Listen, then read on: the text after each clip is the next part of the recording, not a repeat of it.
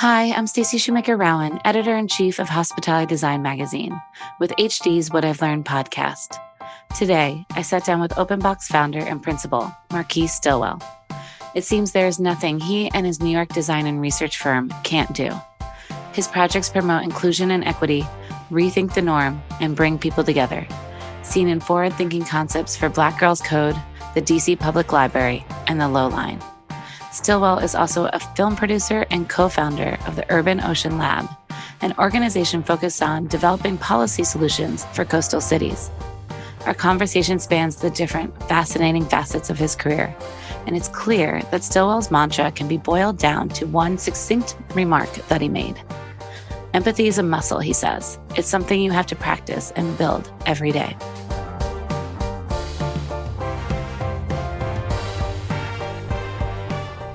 Hi, I'm here with Marquise. Marquise, thanks so much for being here with us today. No, it's great to be here. Thank you for the invite. I really appreciate the platform that you've created, and I'm very excited to be here. Well, I'm excited. I'm a huge fan. So we always start this podcast at the beginning. So where did you grow up? I split my time between a Midwestern kid. So, I was born in Ohio, but split my time between early years in Ohio and Colorado, Denver area. So. And were you always like a creative kid, or, was creativity part of your growing up? What were, I think every kid is, right? I think we're all born artists and we're all born creative, and somehow life strips that away, and we're told we're not supposed to be that. I'm hard at listening, so I never believed that and listened to that, and I've always just maintained my creative energy from childhood on to now. And were your parents creative at all, or were they? Yeah, I think that growing up in the community I grew up in, I would say music and the arts and dance and all that. That's just a natural part of my upbringing and the community that I grew up in. And so I would say that I wasn't, say, an anomaly of kid, who was creative. I think everyone around me was pretty creative, and I benefited from that. My grandfather was an artist, and, as far as, who are those individuals and what are those moments that kind of help to amplify that? Certainly, those things are key influencers, and going to art museums and things like that help to amplify things that you already have or things that you're interested in. But I wouldn't say that, I was the kid who was the only one that was creative. So, yeah. Did you grow up in like a big family, or? Yeah, definitely. It was a big family, lots of cousins and uncles and aunties and things like that. So lots of influence. I was one of the younger ones. I was in the family as well. And so, a lot of people that I would follow behind and learn from. So yeah. What did you, I feel like always as kids, we have ideas of what we want to be, but what did you want to be when you grow up? And I don't think that most kids that look like me even have the privilege to think about those type of things, right? I think that for me, it was, you had some dreams about doing certain things. You enjoyed sports, creative, but, you also didn't have individuals that looked like you in positions that you may have desired to be if you don't see those faces, right? And so it's not like I grew up with someone that was an architect or a lawyer or a doctor that looked like me. That didn't limit my vision of myself, but I would say there wasn't this clear path of saying, hey, I want to be X. I think for many of individuals like myself, there's a balance between knowing what you don't want to do, which is just as important as knowing what you want to do. And so I think that those are my guiding principles of how I got to where I am today. Is I also knew what I didn't want to do and where I didn't want to end up. Right. Yeah. Which is, as you said, just as important. Yeah, definitely. So What did you do before you launched Open Box? I always say Open Box is a third iteration of things that I've been doing, pretty much through, most of my 20s and 30s, and just playing and experimenting. This idea of startup culture is fairly new. Before, you were just, either someone who invented stuff or someone who just tried stuff. And we've created a culture of startup. But for me, I was always starting things and doing things. I had my own paper route when I was a kid. I shined shoes. So this idea of the hustle and getting things done, it used to be very much just that was life. I mean, small businesses are the backbones of this country. We're the ones who actually hire the most and, employ and grow careers. And so, I'm just a part of, that culture and community of people who have constantly built and started things, even if it was just a one-person shoe shining stand or a paper route, all the way to having different iterations of partners that have been doing what I'm doing up to this point. So Open Box is just an extension of the hustle. Love it. If you described Open Box to someone, how would you describe it? I always say that, what we do as a design and research firm is really understanding how people come together. And that's what we design for, is the we. And when you think about everyday life, even as individuals, what you're really trying to do is get to the we. No matter how much you may like to spend time alone, you ultimately want to get to the we to tell the story of you spending time alone. So, even if you go on a hike by yourself, you can't wait to tell a friend what you saw. Right. And too many times, design has been focused on the individual user experience and the shiny object of design. And for us, we're really looking at the design of how we come together, why we come together, and how to create better conditions for when we come together. And what's the story behind the name? Well, the name is kind of two. So one, I wanted a name that really represented this openness, this idea of iterations and fluidity. And then I also wanted to embed it in a story of some individuals who had overcome something. And so Henry Box Brown is a pretty famous story of someone that was a slave and basically mailed himself to freedom.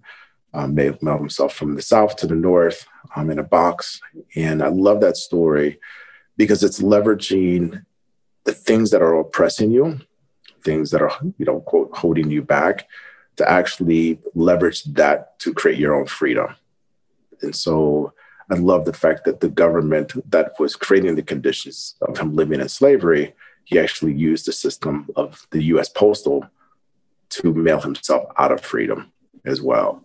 And I really believe that when we think about design and we think about the process of design and what it means to design for a community, how might the community also leverage the culture, the excitement in the moment, what it means to live in their neighborhood, where everyone wants to come to and what people are excited about, but don't always recognize it. And so for us, it's about creating a platform to help those voices be more recognized. And how might we leverage that to hopefully create conditions to be surprised? We featured you in our November issue, and you said that listening was the most important aspect of the human-centered design approach, and that design is there to listen. Can you talk about why that's so important and how you use that in your everyday practice? Yeah, listening is so important. I always say, or ask the question, are you listening or are you waiting to be heard? And I think most conversations are like a dialogue between two individuals who are waiting to be heard versus individuals who are listening. And so for us, we're there to listen. We're not there to be heard. I always say, life is not about coming up with answers. And unfortunately, I talk about my education, but it's not something that I like to lead with. It's not something that is the top of, say, what has made me successful, because education is all about teaching us how to answer questions, right? We're graded on how well we answer questions on a test. I think the gap in education is helping to teach people how to ask better questions. And life is about asking better questions. It's the yes and, right? And as you grow in your career, as you develop out new projects, the results of those projects is because you asked better questions, not because you had better answers. And better questions require really good listening, intentional listening, and garnering insights really quickly through listening, not sitting around waiting to be heard.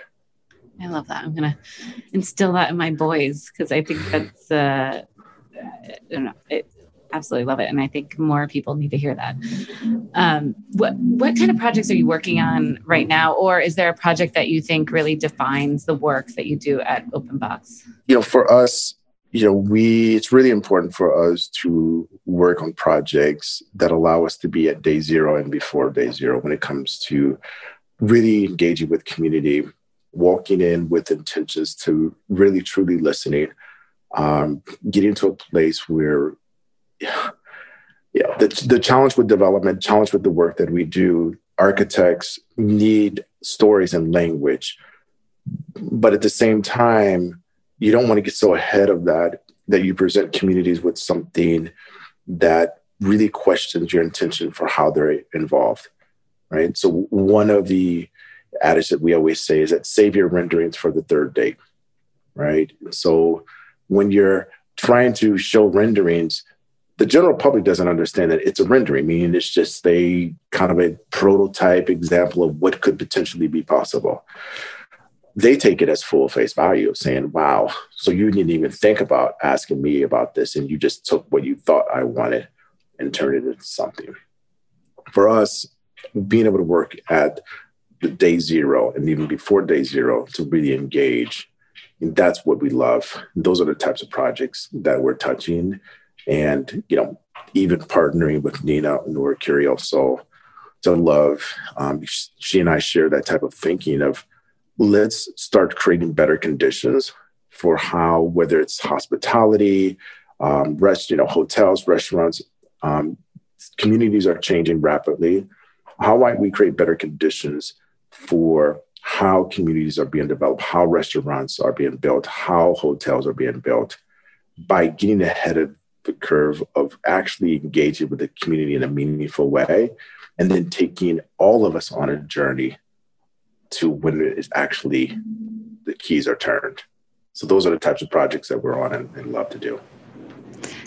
And how do you approach that? How do you engage the community? Is there something that you all are doing? Yeah, I mean, it's all about being organic. It's about looking at both formal and informal leaders within communities. It's not about just going to the same organizations, whether it's, churches, community centers, schools.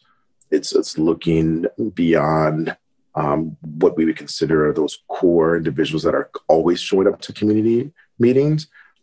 Community meetings also are very difficult. The timing, where they are, when they are, not everyone can show up. So we go to the homes. We go to where people are. So for us, community engagement begins with going where people are, being where they are, speaking the language that they're speaking, and making sure that the people on your team also can reflect the community, be a part of the community, and that, again, using the language, right? Sometimes we're so academic, or we're always using all the acronyms, and then you're afraid sometimes, well, if I boil it down, then how do I bring it back? Well, you can. And you can speak to communities in a way that allows them to understand the process without always speaking architecture and design language. And I think that we all need to get better at knowing how to do that. Right. Is there anything you've learned from any communities that you're working with that has been surprising or motivating or innovative in your Yeah, I mean, I think that, the lessons of, saving your renders for the third date, understanding that development isn't a bad thing, that we all want that. And this design by committee, that's not what we do. We're not creating a platform where, we're putting out a survey and seeing who likes this color and this is the favorite color of the community. That's not what we do. What we do is go out and understand what is the fabric of the culture, who are the individuals, and being able to translate that into the built environment that helps us to decide how we're displaying, whether it's through color, through materials. We're great at understanding and building that bridge and having the language of designers translated into architecture, but also translating that back into the community and continuing to build that bridge in between both of the organizations. To understand that there's a goal here. A goal is to build something, right? This isn't just about making everyone feel perfectly good and having the community check boxes. That's not what this is about. This is about progress. And we're really good at helping to create conditions for progress. Communities want to do better. And if we come to the communities early, often, and we go to them, not asking them to come to us, you're creating those conditions. Got it. I love it. And then you said in that same interview, and I'm going to read it. So spaces tell stories. When people don't see themselves in those spaces and aren't involved in the design process, they don't see their stories be told, which I think is super powerful. How can design be more inclusive and equitable? I mean, day one, design needs to bring people of color, women, at leadership roles in design firms, create better conditions for them to start their own design firms. Secondly, we got to get rid of the pro bono stuff. People need to be paid. Pro bono is unfair to small businesses and minority-owned businesses who cannot afford to participate in your pro bono, design challenge. Though you believe that may get you the best, those organizations should be paid. And so I definitely challenge the notion of the design challenges that are asking design firms to do things for free, because unfortunately you're going to get the best from firms who can afford to do that and not those who cannot. So hire smart, hire great people of color, women, pay those people, and then also work with them. And this is not about, take a risk. You're not taking a risk, because you are, every time you work with the same organization that you've been working with for the same 15 years, you're taking a risk of marginalizing excellence, because you're only going to keep getting the same thing. So when you say, hey, take a risk and hire a Black firm or hire a woman-owned firm, that's not a risk. To me, you're actually stepping into a next level of excellence, because the risk is to keep doing the same thing over and over again. So I would argue, if you keep with the same firms that look just like you, you're not really growing. You're not really challenging yourself. So go out and hire, pay them well, and continue to help grow them. Right. How do you hire for your own firm? Intentionally. Yeah. I mean, I'm very intentional, whether, if I'm working with a recruiter, working with individuals, I'm constantly making sure that I have a good mix of people, women, minorities, individuals who, look differently, come from different disciplines and background. I also am constantly just meeting people. Most of the engagements that we have, most of the people that we bring on, it's very organic. The challenge that I say with this country, a lot of times when we talk about empathy, we're empathetically out of shape, one. Secondly, we don't have a good mixture of friends. So these CEOs who are complaining, it's obvious that you don't have friends that look differently than you. If I walk into a room and I'm constantly around the people who only look like me, even me as a minority, I'm not going to grow. And so make sure it's organic. Everything that I do, it's about meeting and greeting and crossing paths with people that are different than me. That requires you to be a bit uncomfortable. But that's the challenge with continuing to build your empathy muscles, right? Empathy it's a muscle. It's something that you have to practice and build every day. And so if you're ahead of a company and you find yourself in the same circles every day, that's why you have the same problems. Yeah, I totally agree. And have you, talking about empathy, do you think you've become even yourself more empathetic as a leader over the past year? Since I think today is the year of a lockdown. Oh, yeah. I think what has happened over the course of the year, particularly for individuals like myself, is that I think we're engaging in better language with individuals who may not have had to go through things, and it's like, someone who may go through something that you've been through many times, and now you have language to actually communicate and amplify it at a higher level. And I think that we're all like vibrating at a higher level, at least those who want to be plugged into this vibration. We're vibrating at a higher level because now we have certain language of what does it mean to let go? What does it mean to have loss, changes? Like we're all like collaborating and being open, like, yeah, I don't know how we're going to make it without partners, right? And how are we going to make it without being more open to something that's different that we've never had to do before? Yeah, I'm open to, man, no one's in the office. No one can be in the office. So yeah, I mean, everyone's working from home. So we need to be open and understanding for those conditions that change the conditions of the business. So I think that for women and minorities who have always had to live like that, who've always had to make adjustments, it's great that the vibration of that language and where we are today has allowed me to be able to amplify things that I've always been doing and thinking and having to switch and pivot. And now my counterparts who didn't understand that, now we're having a better conversation. And that's what I'm excited about. Where have you spent this past year? Yeah, I mean, here in the city, New York City, and just seeing the city. It's funny, at the beginning of the pandemic, obviously just the fear and everything that was happening was a lot. But what I was really enjoying was just the quietness. And I really enjoyed the pace. And, I was doing close to 200,000 miles traveling around the world. And all of a sudden that just halted and stopped. And the routines of going to the gym, going to here, going to there, just totally changed. And what I'm enjoying is the new behavior, new changes that have happened. And, like for the first 3 or 4 months of the pandemic, I would say it's still through the summer, through the fall, there was no tourists, there was no one there. And the city became the city, right? It's like, this is who lives here, who's here. Like, this is us.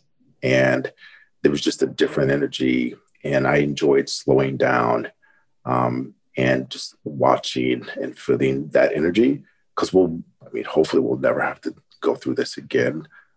We certainly won't go through with the same lens that we went through at this time. And as a designer, someone who watches behavior and watches people, it was really fascinating to see the behavioral changes that have been happening over the course of the year. Yeah, I'm in Brooklyn, and it was just so quiet, and I'm in Williamsburg, and it's usually packed with people, and it was just like gone, and just like, yeah. I mean, just like being able to walk across the bridge, and traffic had changed. It was just, I really enjoyed that, because I knew it was a moment, right? I mean, if you're safe and you're not fighting to live and survive, and you're healthy, this was a moment that you could actually just slow down and kind of do things and go places that you would have never gone in the past. So do you watch people a lot, like as a designer? Yeah, definitely. Yeah. It's definitely a fun. I think one of my favorite pastimes though is really getting lost. I love going to a city. The art of getting lost is gone. Art of living lost is lost. You have your GPS, you have your phone. It's hard to get lost. And so I love going to a new city, not only watching people, but engaging with people by getting lost and being forced to have to ask questions about how to get somewhere, right?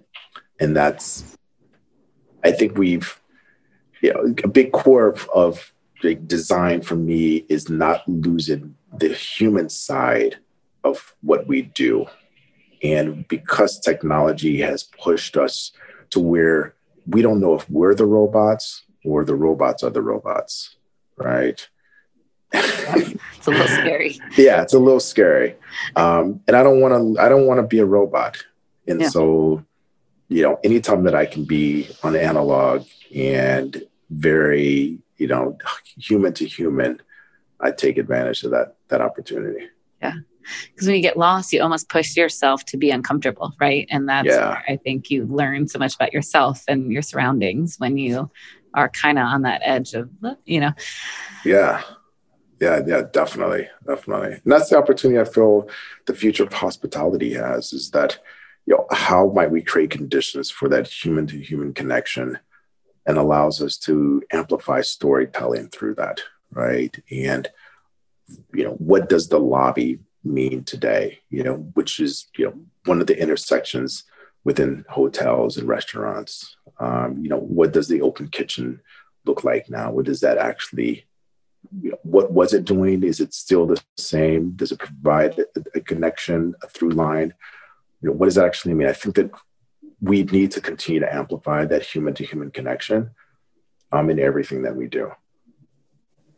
Totally agree. What do you think the lobby means now? I mean, what are you looking at in hospitality? What are you paying? I mean, the lobby is interesting. For me, it is a place of real vulnerability for particularly people of color. The incident that happened at the Arlo hotel, that happened to be a good friend of mine. Keon is a friend. And I happen to know the guys who own the Arlo, of course. And so that was an interesting episode where I was kind of in between the different conversations, talking to Keon and talking to the guys over Arlo about the challenges. And it's nothing new. I was just in Detroit during the pandemic, and I drove because I didn't want to fly. I parked my car and I got out of my car to go into the hotel, and I was coming out. Something that happens, more often than it should. There was a older gentleman that was coming out and asked me to get his car because he thought I was valet. I was in no way dressed like a valet parker. And it's something that happens quite often, and it's unfortunate. But the transition between me getting from my car or a taxi into my room is always a vulnerable space, because my face, unfortunately, consistently represents service. My face doesn't represent a person that requires service or desires service. And hotel lobbies sometimes can be very confusing, where there's just this mix of energy that's going on. And when you are a certain person, there's an energy there. I've had women say the same thing when they're sitting and are traveling alone. The lobby can be a very vulnerable place where people can infer or think something or feel like they can just talk to you in a certain way. And I do believe that, us studying and understanding lobbies from this idea of what does safety actually look like for different individuals. For you and I, safety is different than someone that may be an older white man, right? And Right. What does it mean for them to provide certain services or conditions that allow us all to feel safe? And I think that that's, again, when we talk about social justice and the opportunity we have, hospitality has an opportunity right now, because we're all amplifying this language to talk about not just diversity and inclusion, all those things, but where does it apply into the built environment? Where does it apply into the program and the design of spaces? And that's one of the areas that I believe is just low-hanging fruit for reimagining what does it mean to feel safe. Right. It's really interesting. And I always say, too, for women, hallways. Yeah. Dark hallways are just... That's right. Yeah. That's right. Yeah. Yeah. And so, I mean, this is where I'm hoping we are going in hospitality design and in design in general, is being empathetic and open to a wider spectrum. And it's not just about the user experience of some individual that we make up, because you and I can't make up what it feels like when we walk into unsafe spaces. Right. So true.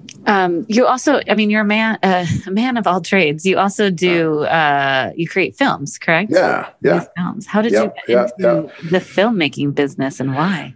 I mean, filmmaking, I mean, it's really just design research amplified on a screen, right? I mean, the work that we did in South Africa, spent 3 years back and forth to South Africa for the film Shield and Spear. Our latest release of the new Bauhaus film spent 3-4 years back and forth between Germany and Chicago, and understanding the Bauhaus from so many different points of view, and what design meant, and particularly Moholy-Nagy, which was the central character of the film.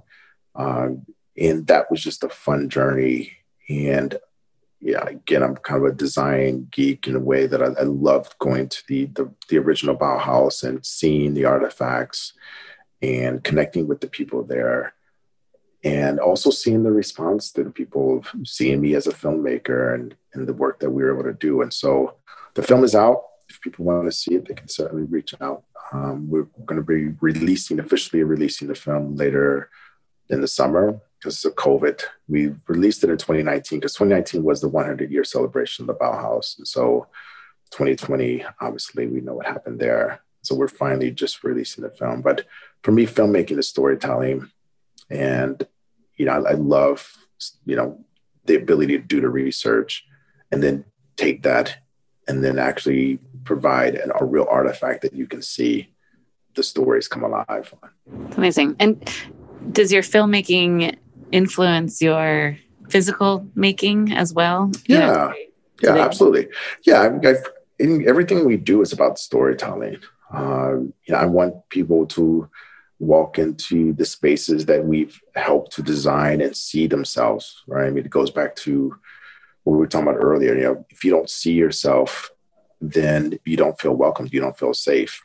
And for us, telling stories and amplifying those stories and making sure that people see themselves, whether it's in the built environment, as well in filmmaking, the Bauhaus, the central figure in the story was Moholy's daughter, Hachala, and the director of the film, Alyssa, the woman.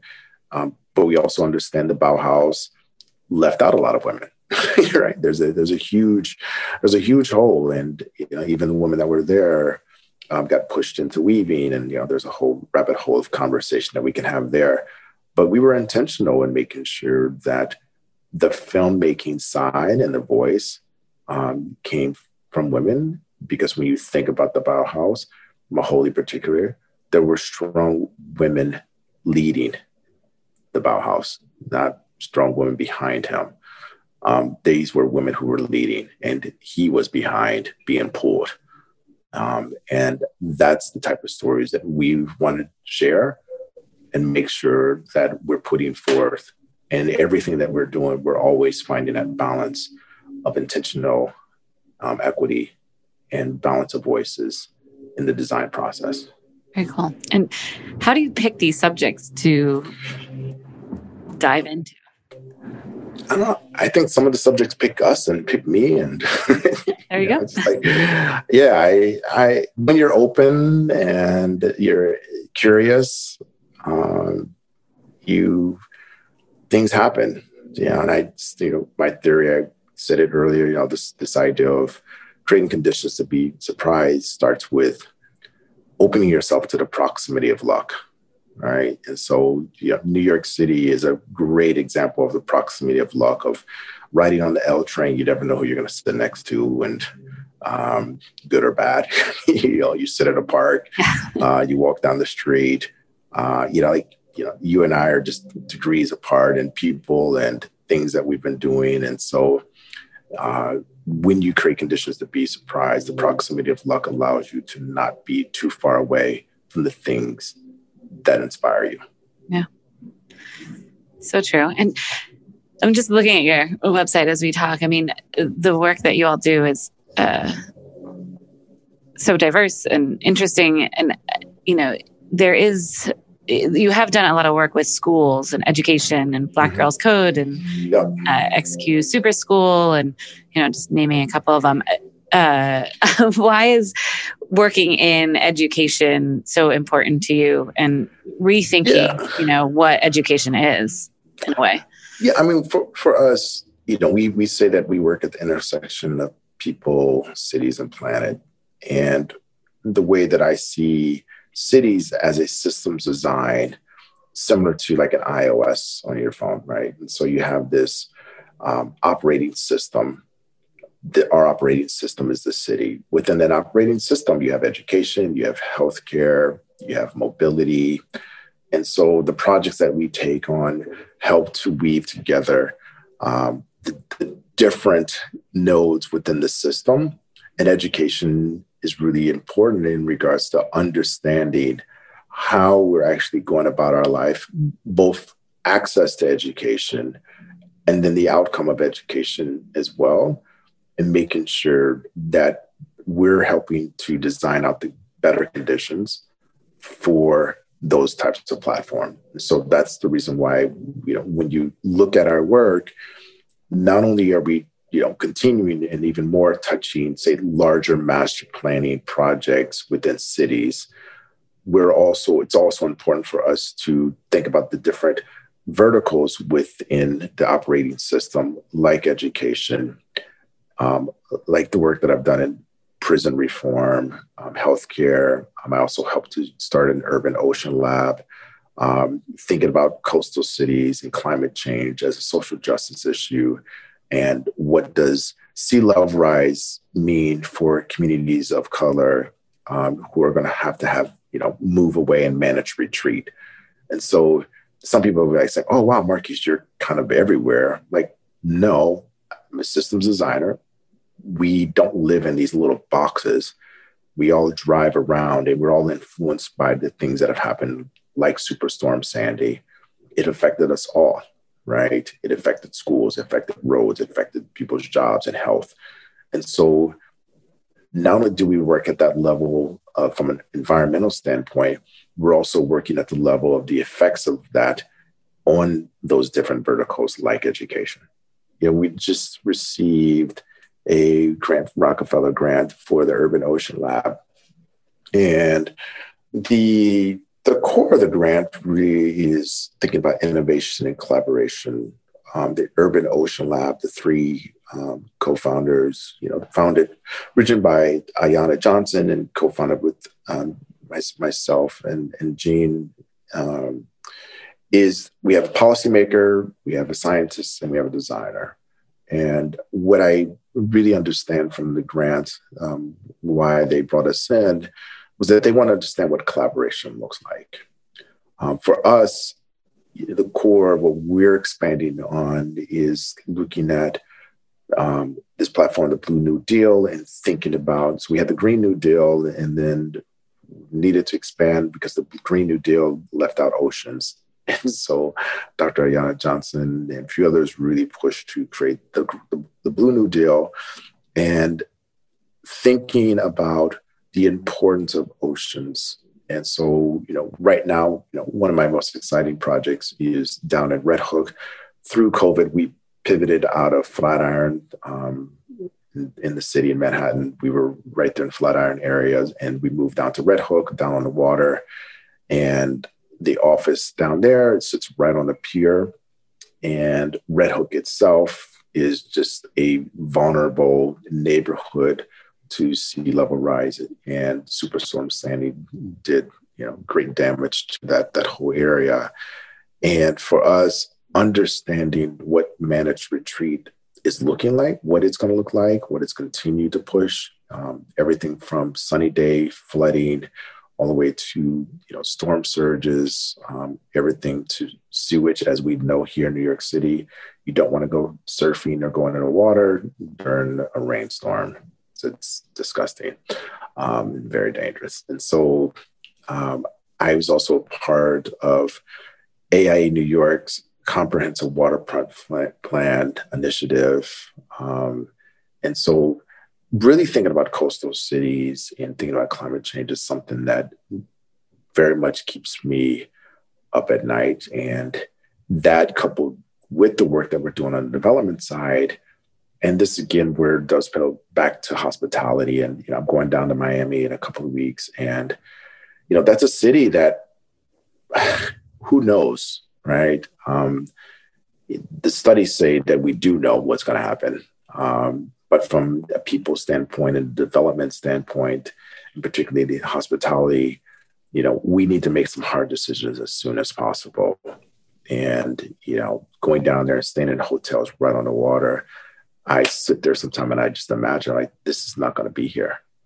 And we keep pumping money in and we're not planning for what's next.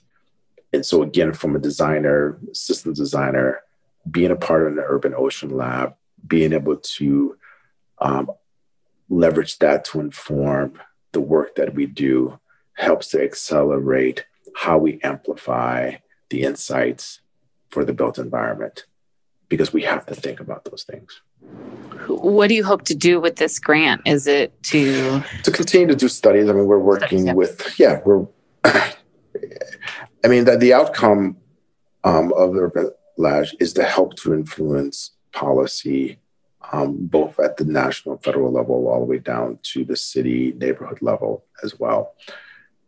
This grant allows us to continue to expand that research and develop it even more.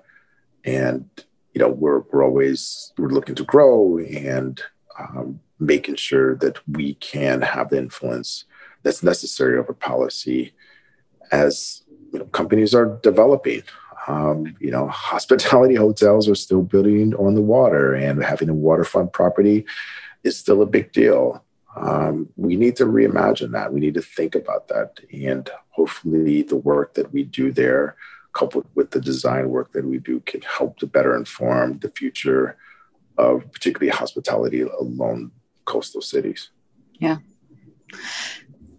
And I'm sure this is a very challenging project that you're working on, but looking back, what has been one of the most challenging or one of the most eye-opening projects you've worked on? The Low Line, which was an ambitious project to build an underground park on the Lower East Side of Manhattan, was one of the founding board members and ended up being the co-chair of the board. That project itself was just such an eye-opening to how do you get things done in this city? How do you get things done in the Lower East Side that has a really strong community base? And how do you raise money? How do you go out and raise money while not getting too ahead of engaging with the community?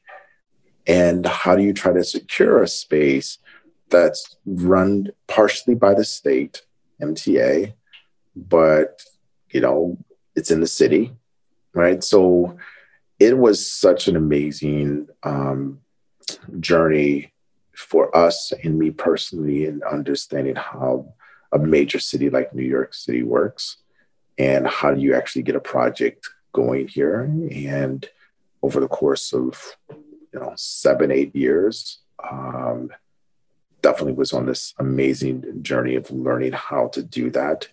And it definitely has springboard, many of the things that we do at Open Box because of, having to understand, different communities, different aspects of the community. I mean, the Lower East Side has so many representations of communities that, as soon as you have one side, the other side is mad, and you have to work in between the nuances of why people are angry and what that, because a lot of times it had nothing to do with us. It had a lot to do with things that had happened way before we even got to the scene. So that project definitely is one that has stretched me, pushed me, has given me a lot of good insight. Lessons that I've learned that I'm applying today in real time. So I would say that's definitely one of the defining projects of my career. You also recently launched a DEAM journal. Yeah. Yeah. If you ever like, what? I thought I was busy. No. Yeah, no, we are all busy. Deep Journal, it came out of the desire to have a platform that allowed us, and particularly myself, to speak about design in a different way than having, say, a blog or something through OpenBox. Wanted something print because evidence is really important. And having an artifact of evidence like filmmaking, but this one you can actually touch. We are the swipe culture, of swiping up and liking is one thing, but this is where I go back to not losing what it means to be human, and particularly what it means to be human and having your own private experience with the magazine, a journal that is not just this quick read, but you can actually curl up to it and dive in and come back to it. And then it's engaging. And it's speaking about design without overemphasizing shiny objects. And so there's very few design journals out there that have a really good voice of brown and Black individuals and women that's focused on design as a social practice that allows you to go in, and it's not about, urban, I guess there's the only best word I can say is urban porn of like, oh God, look at this graffiti, look at this building, look what this Black kid did. No, that's not what this is about. This is about looking at the thinking behind what people are doing and the intentions and the energy and the intellect of people that you may not think because they didn't go to, quote, the right schools or, join the right affinity group or have the right certification. But they have the right spirit, they have the right heart, and this is the work that they're doing. And we have a great balance between academia and social practice in real time. And so Dean Journal, we're launching our second edition coming up. And we have Lauren Hensley, who's going to be on the front cover, who's an amazing artist, who's always exploring architecture and design. She's out of LA.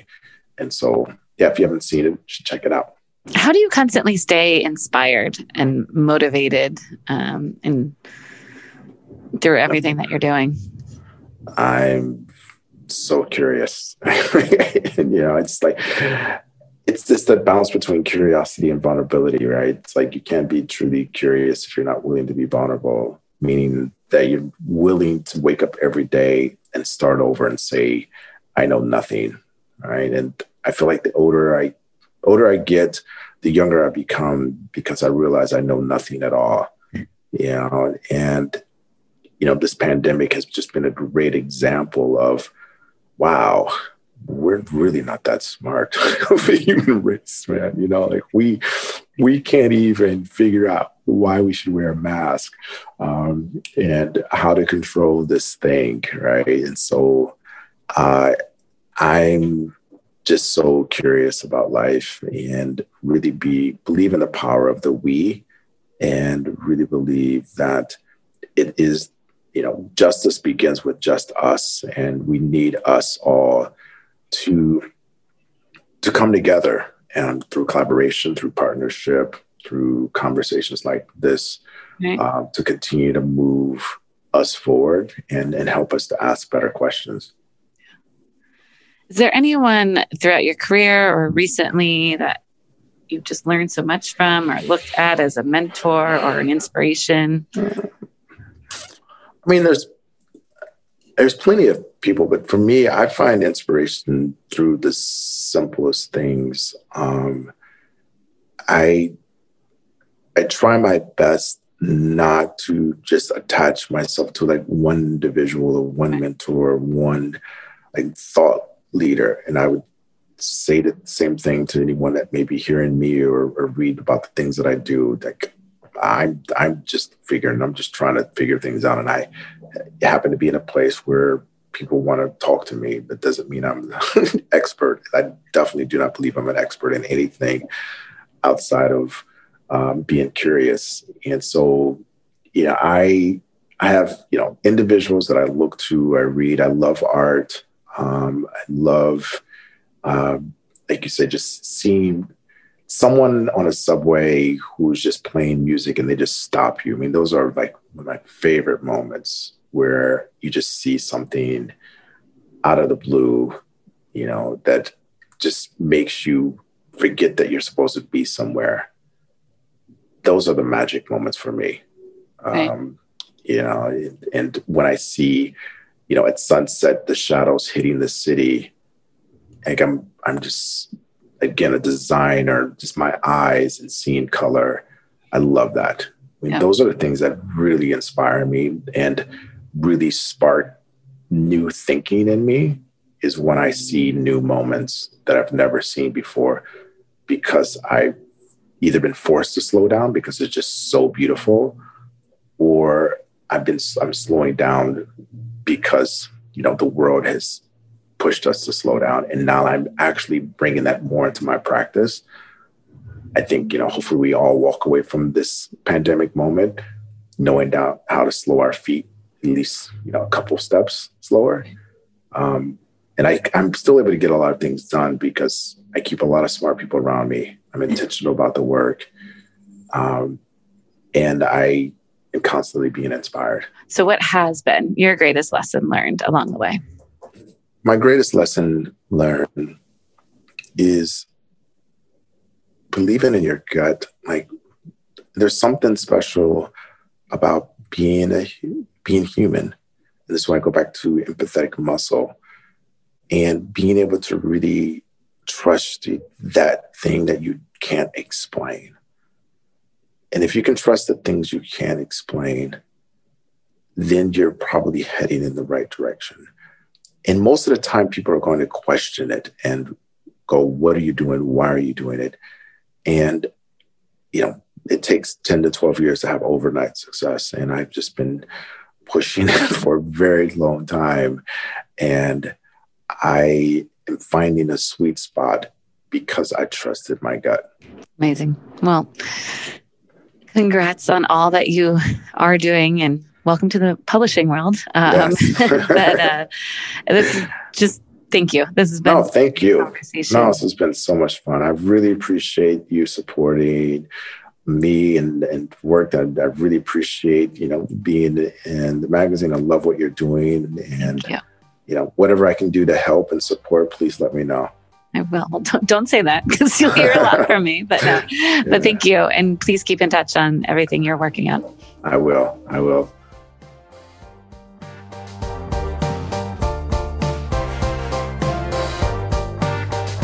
Thanks for listening to Hospitality Design's What I've Learned. If you like what you've heard, subscribe and review us on iTunes or wherever you listen to podcasts. You can find full episodes and transcripts at hospitalitydesign.com.